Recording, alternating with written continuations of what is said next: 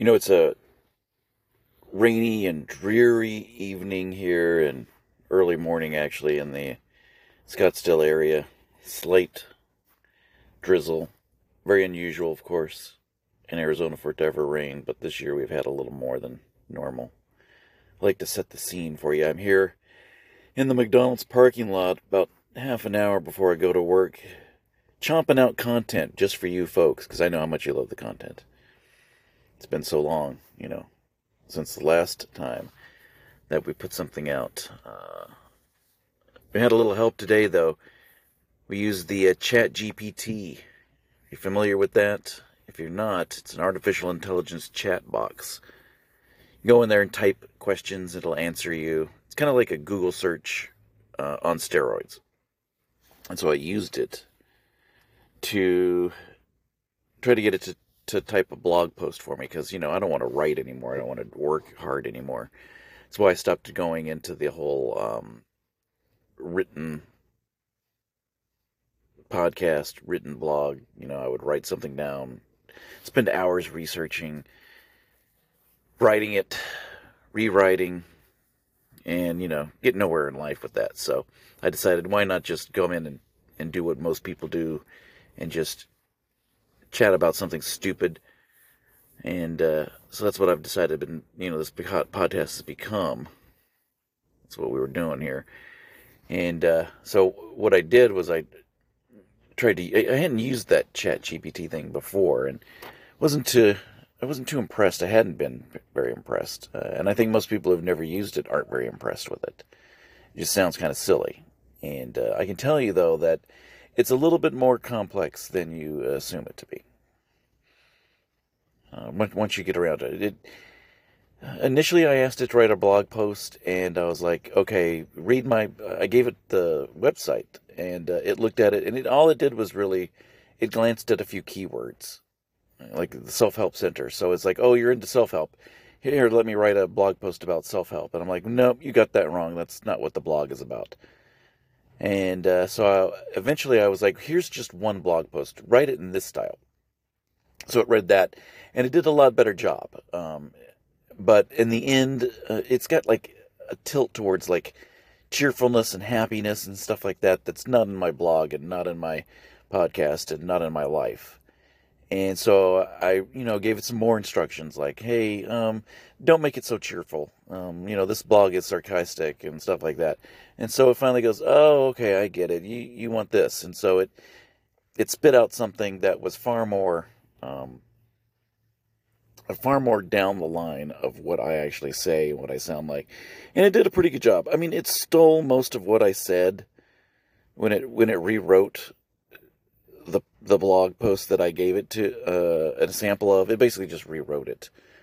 And it stole most of the good lines. And so it's not that good in terms of just creating its own content. And you still have to go in there and explain things to it a little. But let me start you off with the blog post as it created it. The title is "The Harsh Reality of Living in the New Economy," and frankly, it writes a little better than I do, which is kind of sad. It says, "As I sit here typing away, I can't help but feel like a failure. I'm 50 years old and I have no idea what I'm doing with my life. I've been living in a condo for years, but now the good times are over. I'll be looking for a new place to live in the worst rental market in years. Living by yourself is the fastest way to poverty in the new economy. It's impossible to room alone in the Phoenix area. Studios go for more than what I make in a month, and one-bedroom apartments cost more than owning 3 trailer homes in Arkansas. It's like the system is rigged against people like me, people who can't seem to catch a break. I may have to travel back to Palmetto, a.k.a. the Palm Ghetto, or live with some friends here and rent a room from them. Either way, it's more proof that I'm a loser. I have a 20-year-old friend and they have their own house and car, and sometimes I can't afford to Uber home when I have groceries. It's a harsh reality that I can't seem to escape. The truth is that the middle class is crumbling. It's not just me who's struggling. The American dream is dead, and I can't wait to see those smug asshats who talked up the triumph of capitalism to take it on the chin. In the end of the American century, it's the end of the American century, and living standards are declining. Now's the time to give up hope, just like me. I'm not writing this to garner pity or sympathy. I'm writing this to shed light on the harsh reality of living in the new economy.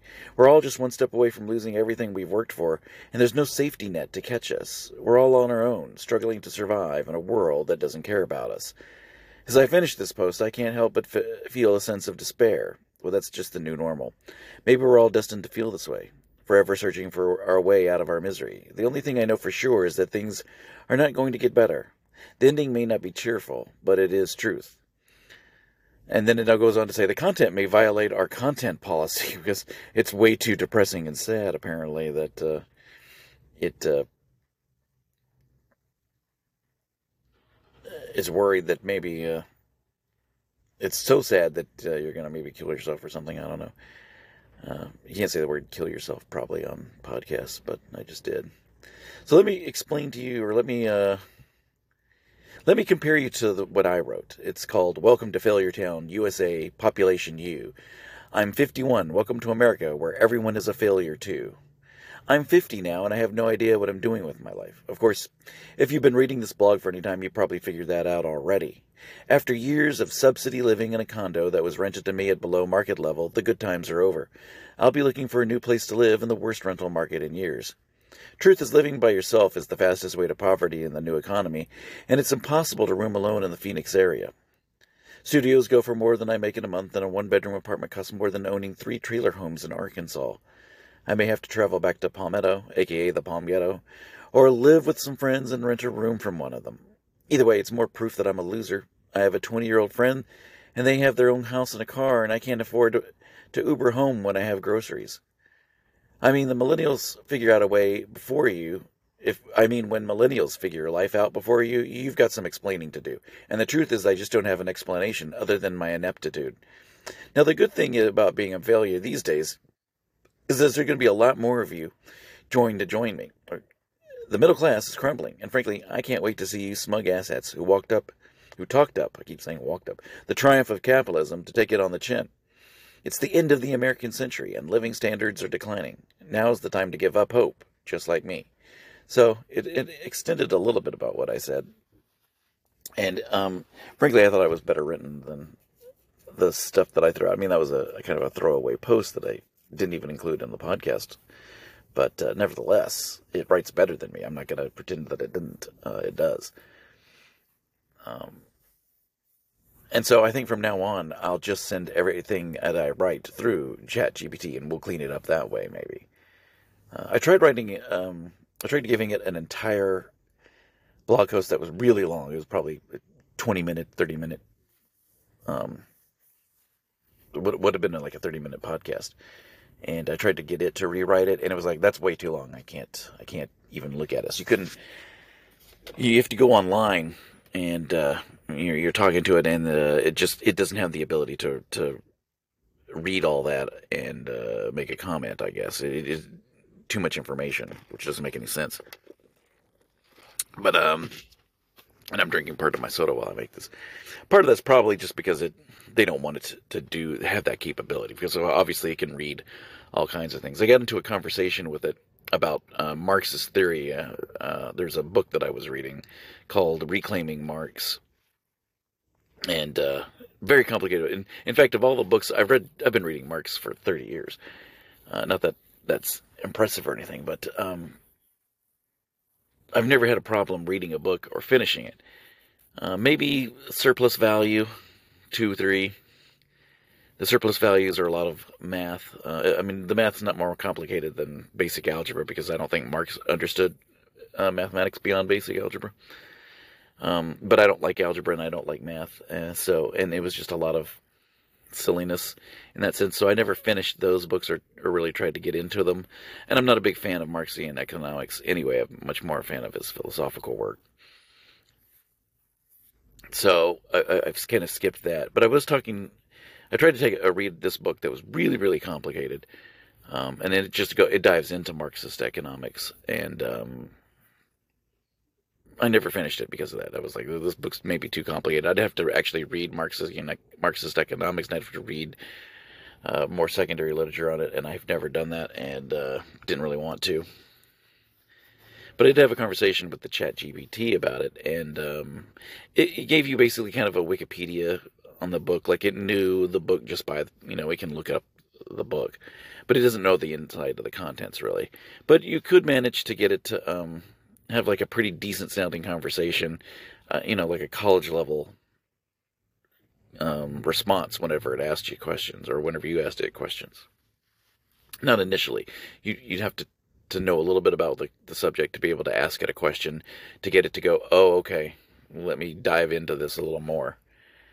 But my guess is when it has access to every book, because it certainly doesn't now, but when it can have access to every book, it will know much better and will understand things at a far level higher than humans. That's coming. It's still not conscious. It still doesn't get anything. It still doesn't understand anything.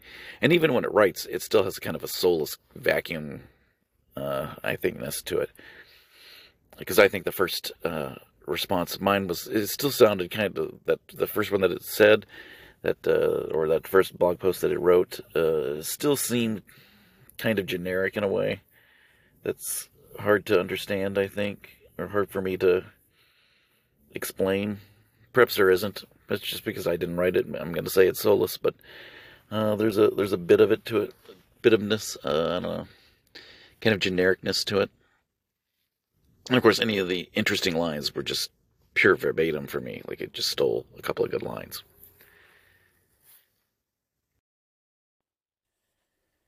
And the Chat GPT, may have passed the Turing test, so that's probably a landmark idea.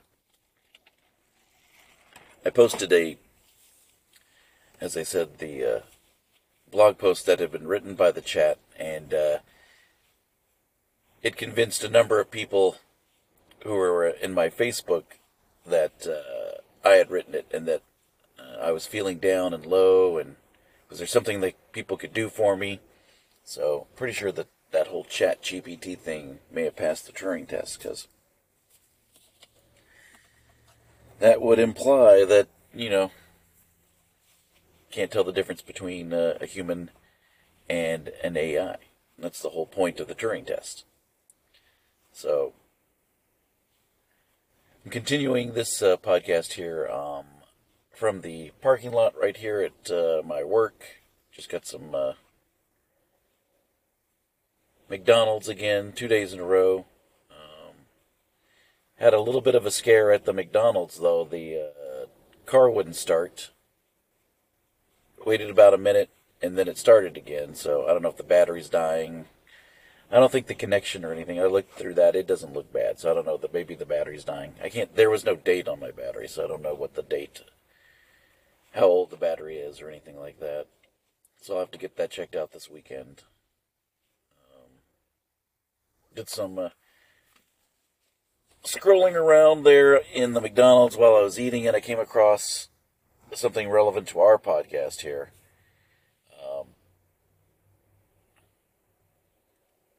It's about a surveillance technology that predicts crime before it happens in 40% of Australian stores. It's a little-known company called Aurora that provides a crime intelligence product used in stores that are, major stores in Australia. I don't know any of the names. I don't recognize any of the names. I don't think you will unless you live in Australia. But it says if you've bought groceries or filled your car with gas, shopped at a major Australian retailer, you've been surveilled by this company. Jesus Christ, what the fuck was that? Something just blew into my car, on top of my car. It was like a rock or something. It's a very strong, it was a piece of wood. Jesus Christ. That's the sort of thing that's happening today. That's kind of been my luck there. So we'll finish up here. It's promising to help combat retail crime.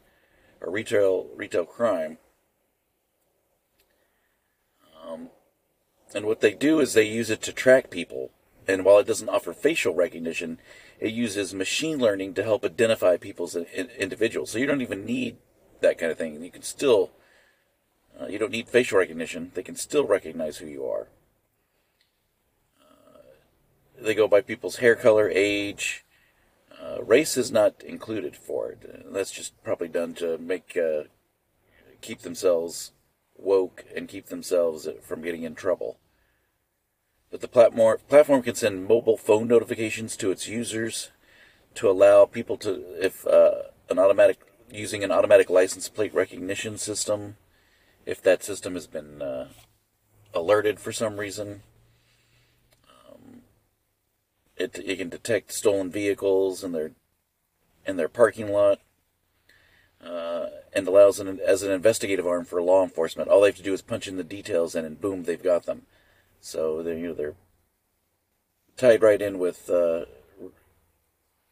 your police departments, and it records more than 100,000 crime events each month, whatever a crime event is.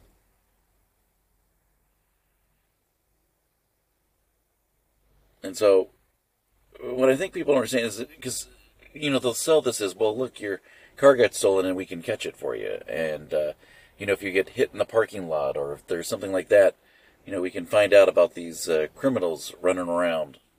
But what it's really doing is predicting your behavior before you do it as well. Setting up profiles for people. And in the long run, all this is about control. It sounds paranoid. It sounds like a conspiracy theory. But the goal is to end any kind of crime. The goal is to any kind of ill behavior, non-socialized behavior, and to be able to watch you at all moments, which itself will be unsettling. And this is coming. And the goal is to be in total control. That's what they want. Part 2 today was going to be about the long-awaited, my warning about buying a car. When I was buying my car, I was talking to the finance guy, and he was fascinated by the fact that, well, he pretended to be fascinated, at least, by the fact that I had a podcast and wanted to know what podcast, where it was, and that sort of thing. He was going to definitely listen to it, so Mr. Jim, or whatever your name was, I don't remember. Here's the moment you've been waiting for. So, one of the things you have to worry about when you're buying a car is, they send you to that, you make your negotiation with the salesperson, and then you get to the finance guy. The finance guy pretends like you never even talked to a salesperson, I negotiated a certain price. I didn't look at the paperwork. I assumed that when I signed the multiple papers by my salesperson about the price, that would have been honored. And lo and behold, I get home and I start looking through the paperwork, and no, I didn't get the price adjusted down to the internet price. I got the price that was on the sticker. And if you know anything about America and about buying a car in America, that just doesn't happen. Nobody pays the sticker price. Well, I paid the sticker price because I didn't look at the paperwork. And as my brother and other people have commented on me, well, that's on me. Well, it is. Yeah, you should have read the paperwork. And I'm warning you guys now. If you're about to buy a car, if you've never bought a car before, make sure you read the paperwork. I did probably all the paperwork, which is a several-hour process, normally. I did it in probably under 10 minutes. This is the fastest purchase of a car, I think, maybe in human history. Faster than most people would have guessed or be able to do it. It was a crazy amount of... he just ran through the stuff. I just signed things. And he added on a $4,500 warranty, which didn't even go over how much it would cost. Just like, oh, this is what it'll be with your monthly prices, with your monthly, it'll go from $250 to $280 or $230 to $250 or whatever it was. And that's another way they get you. They don't tell you what you're actually paying. They're just telling you monthly fee.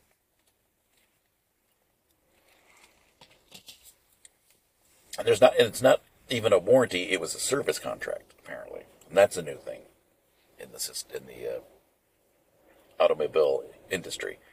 They're not giving you a warranty. They're giving you a service contract. That might be better in the sense that they just have to honor the contract, and they don't have to, they can't nickel and dime you maybe with like, oh, this isn't covered, this isn't covered. But of course, the warranty that they cover only covers the engine and transmission. And so if anything else goes wrong with the car, you're paying out that. And you paid $4,500, half the price of a car, just to get the engine okay. And I got to tell you, the cost of the engine is $4,500. So you better hope it goes out, I guess. Now, there's something wrong with my car, and I guess I'll have to go get that fixed Friday or Saturday or Sunday. Hopefully it's just the battery and they can replace that. Hopefully it's not something else. I'm guessing it's just the battery. But the battery for my car is $300. In a little Nissan Cube, you wouldn't think $300. You'd think it'd be $50 or something. 150 for a nice one. No, $300. So that's a little crazy. So that's my warning to you, is to read the paperwork. Don't let these people pressure you. Don't let them. He had a lot to do. He was busy. He was behind 5 or 6 people were being sold cars left and right, and he wanted to get it done quickly. You could tell. And you've been there for 3 hours, searching the car and test driving and waiting for things, and you want to go home too. And you're excited about getting your brand new car, and you want to get it, but you're going to save yourself thousands of dollars possibly by reading the paperwork and taking your time and not letting people bully you or assume that you're going to want something. They're going to like, oh, of course you're going to want the warranty. Everyone wants the warranty. They try to sell you stuff. You probably don't need it. In general, those warranties aren't very good. In the end, they always find a reason not to pay. I do have one experience with a previous car with a warranty. And for the most part, they did pay if there was something wrong. But, if you have one bad caliper and the other caliper is fine, but both are going to need to be replaced, because when you replace calipers, they both have to be replaced at the same time, according to mechanics. And so if one's fine, it'll replace it. And now they won't replace the second one just because, well, it's perfectly mechanically fine, even though, mechanically speaking, you need to replace both in order to have one of them operating correctly. But since one of them is okay, they're not going to pay for that. So there's all kinds of things like that you have to watch out for, even with a warranty, even with a zero deductible. Oh, I feel safe. I've got a zero deductible. Well, not everything's going to be covered every time. So you got to be warned about that. You have to be worrying about that. Okay, so this is part 2. Part 3 of the upcoming podcast will be talking mostly about a long-awaited podcast. What's wrong with Western civilization? And I may just separate this. I may just end this podcast today. Be able to get it up. It'll be half an hour or so. And then I'll do a full podcast that's just about the Western society and its downfall. I have a very long blog post that I've written that's not done, but I'll crib from that. So that's what you can expect for next time. I'm going to try to get that up today, and we shall see. All right, so for Romy's Tea, signing off. Good night and good luck, America.